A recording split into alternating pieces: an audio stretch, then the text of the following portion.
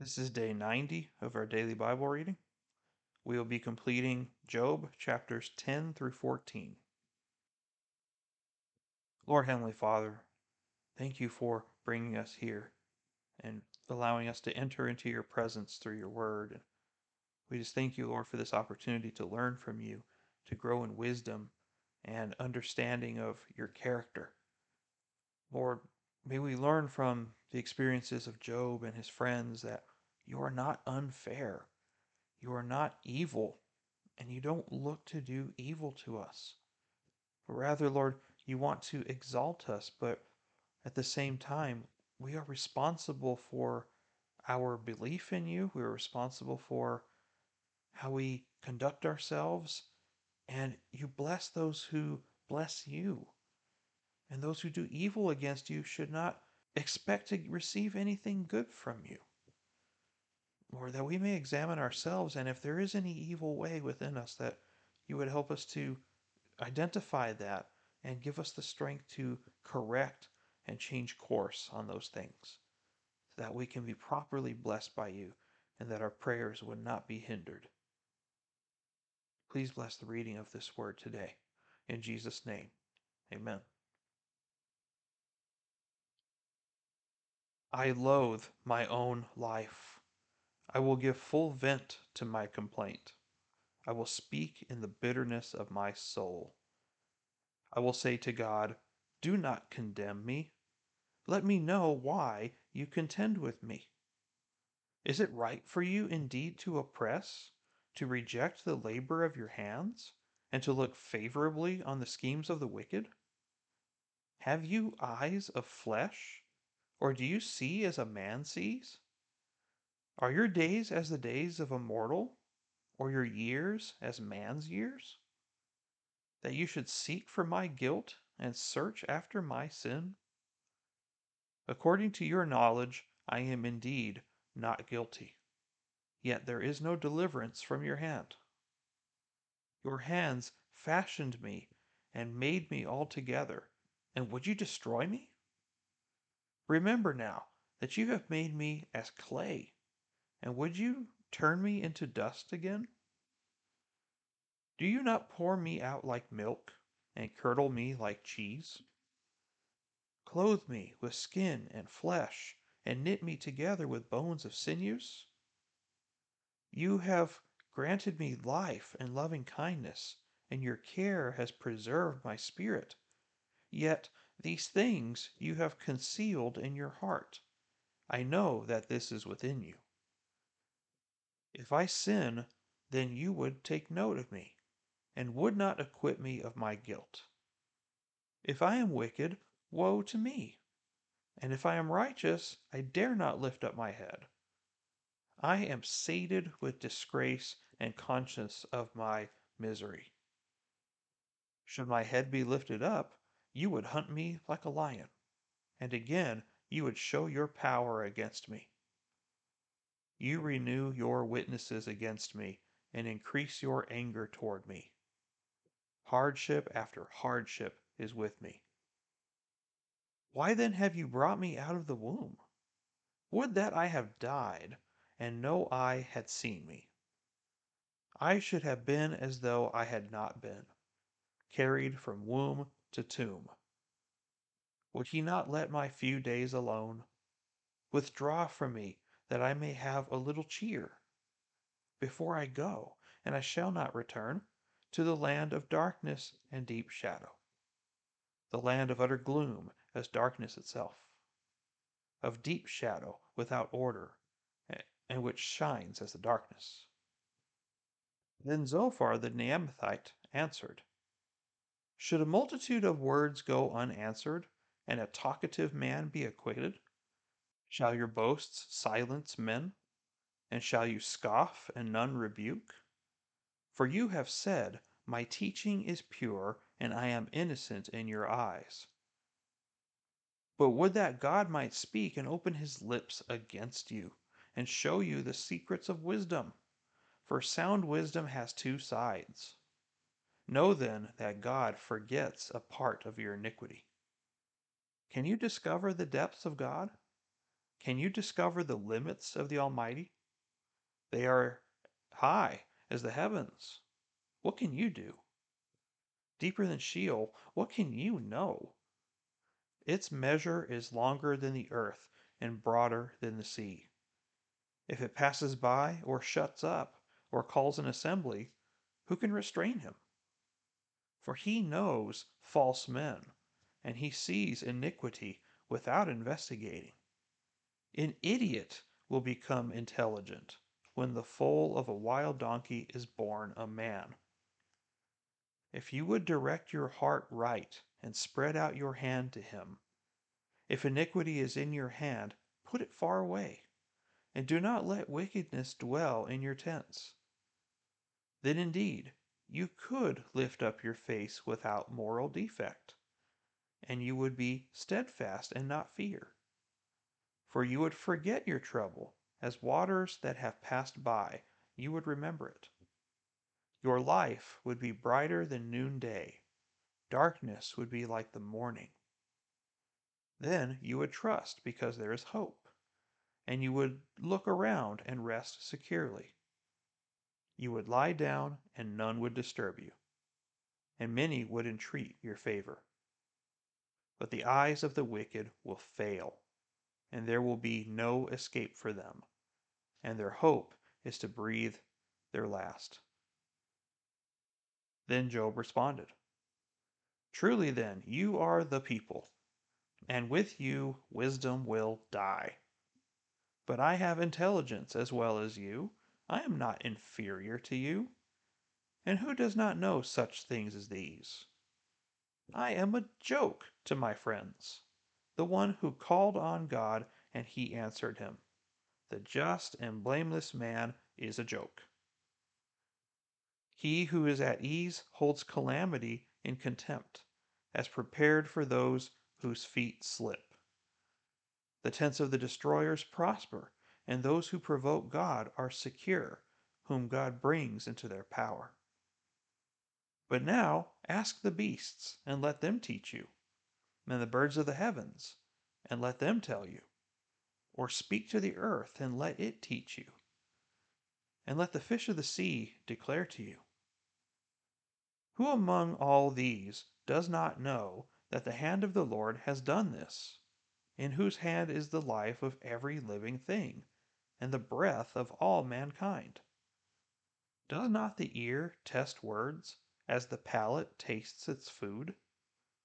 Wisdom is with aged men, with long life is understanding. With him are wisdom and might. To him belong counsel and understanding. Behold, he tears down, and it cannot be rebuilt. He imprisons a man, and there can be no release. Behold, he restrains the waters, and they dry up, and he sends them out, and they inundate the earth. With him are strength and sound wisdom. The misled and the misleader belong to him. He makes counselors walk barefoot and makes fools of judges. He loosens the bond of kings and binds their loins with a girdle. He makes priests walk barefoot and overthrows the secure ones. He deprives the trusted ones of speech and takes away the discernment of the elders. He pours contempt on nobles and loosens the belt of the strong. He reveals mysteries from the darkness and brings the deep darkness into light. He makes the nations great, then destroys them. He enlarges the nations, then leads them away. He deprives of intelligence the chiefs of the earth's people, and makes them wander in a pathless waste. They grope in darkness with no light, and he makes them stagger like a drunken man. Behold, my eye has seen all this. My ear has heard and understood it. What you know, I also know. I am not inferior to you. But I would speak to the Almighty, and I desire to argue with God. But you smear with lies. You are all worthless physicians. Oh, that you would be completely silent and that it would become your wisdom. Please hear my argument and listen to the contentions of my lips. Will you speak what is unjust for God and speak what is deceitful for him? Will you show partiality for him? Will you contend for God? Will it be well when he examines you? Or will you deceive him as many deceive a man? He will surely reprove you if you secretly show partiality. Will not his majesty terrify you, and the dread of him fall on you? Your memorable sayings are proverbs of ashes. Your defenses are defenses of clay. Be silent before me so that I may speak. Then let come on me what may. Why should I take my flesh in my teeth and put my life in my hands? Though he slay me, I will hope in him. Nevertheless, I will argue my ways before him. This also will be my salvation, for a godless man may not come before his presence. Listen carefully to my speech, and let my declaration fill your ears. Behold now, I have prepared my case. I know that I will be vindicated. Who will contend with me? For then I would be silent and die. Only two things do not do to me. Then I will not hide from your face. Remove your hand from me, and let not the dread of you terrify me. Then call, and I will answer. Or let me speak, then reply to me. How many are my iniquities and sins? Make known to me my rebellion and my sin. Why do you hide your face and consider me your enemy?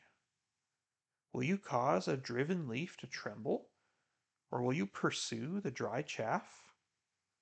For you write bitter things against me, and make me to inherit the iniquities of my youth. You put my feet in the stocks, and watch all my paths. You set a limit for the soles of my feet, while I am decaying like a rotten thing, like a garment that is moth-eaten. Man who is born of woman is short-lived and full of turmoil. Like a flower he comes forth and withers. He also flees like a shadow and does not remain. You also open your eyes on him and bring him into judgment with yourself. Who can make the clean out of the unclean? No one. Since his days are determined, the number of his months is with you, and his limits you have set so that he cannot pass. Turn your gaze from him that he may rest, until he fulfills his day like a hired man. For there is hope for a tree when it is cut down, that it will sprout again, and its shoots will not fail. Though its roots grow old in the ground, and its stump die in the dry soil, at the scent of water it will flourish, and put forth sprigs like a plant. But man dies and lies prostrate. Man expires, and where is he? As water evaporates from the sea, and a river becomes parched and dried up, so man lies down and does not rise, until the heavens are no longer. He will not awake, nor be aroused out of his sleep. Oh, that you would hide me in Sheol, that you would conceal me until your wrath returns to you, that you should set a limit for me and remember me. If a man dies, will he live again? All the days of my struggle I will wait until my change comes. You will call, and I will answer you. You will long for the work of your hands. For now you number my steps. You do not observe my sin. My transgression is sealed up in a bag, and you wrap up my iniquity. But the falling mountain crumbles away, and the rock moves from its place. Water wears away stones. Its torrents wash away the dust of the earth. So you destroy man's hope. You forever overpower him, and he departs. You change his appearance and send him away. His sons achieve honor, but he does not know it. Or they become insignificant, but he does not perceive it.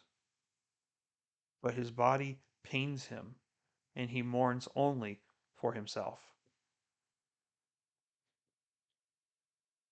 Okay, so some wisdom that we see here is ancient wisdom.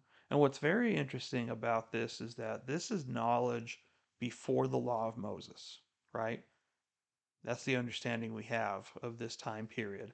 And to have such deep knowledge of who God is without him truly revealing himself yet shows you how well that it has been taught from generation to generation, and just how much they have sought him over the centuries, and how much, even from the time of Noah, how much was disseminated at that point.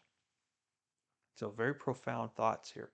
So, we see, for example, that it in the middle of chapter 10, he mentions that you clothed me with skin and flesh and knit me together with bones and sinew.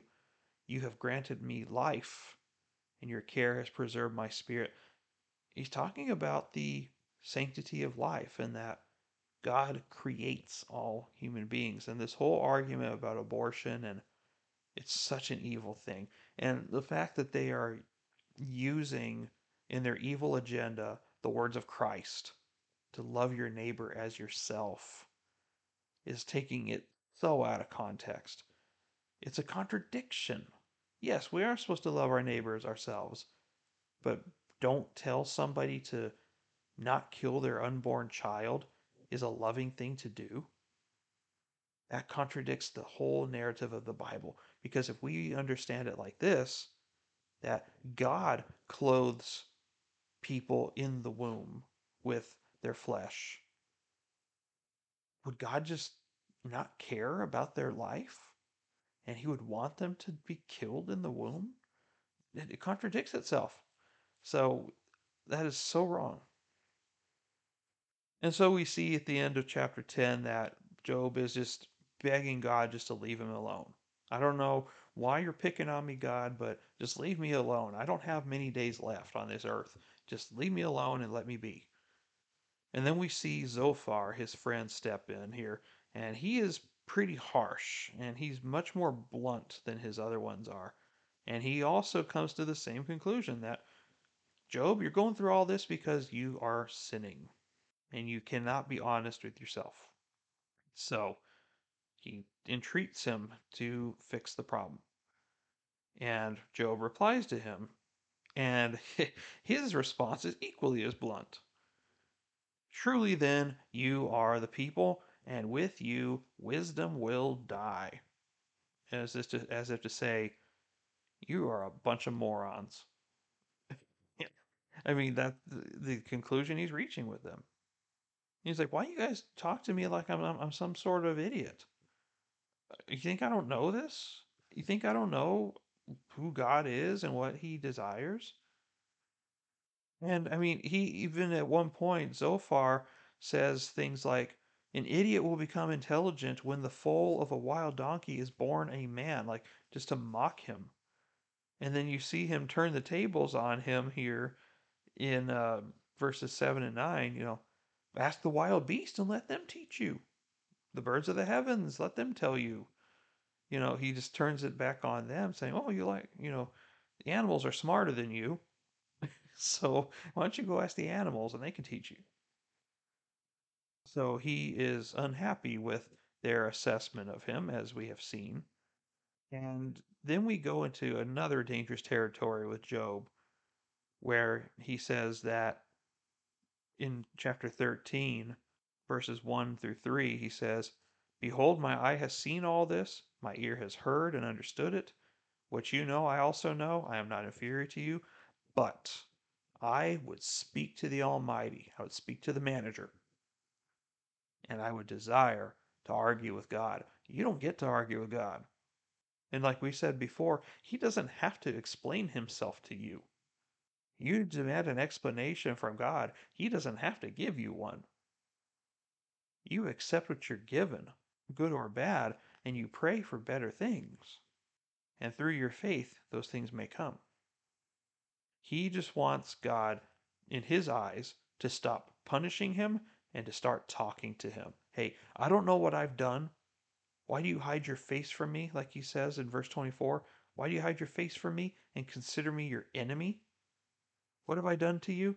Why don't we just talk about this? Let's let's get this out in the air. What have I done wrong? And then he makes a profound statement that is way before its time, at least in the narrative of the Bible. There was always an understanding, we can conclude this, that there was always an understanding that the Messiah would come, right? That has been declared since the Garden of Eden, that there would be a Messiah, a promised, chosen one. And when that man would come, everything would change. So, what he says here in chapter 14, verse 14, if a man dies, will he live again? All of my days of my struggle, I will wait until my change comes. He understands that there is going to be a change after death. And isn't that what the New Testament teaches? That when Christ returns, whether we're alive or dead, we will meet the Lord in the air, and that our bodies would be transformed into our glorified bodies. In the twinkle of an eye, we will be changed. This is ancient understanding. This is not a new concept. This has always been understood in the Old Testament.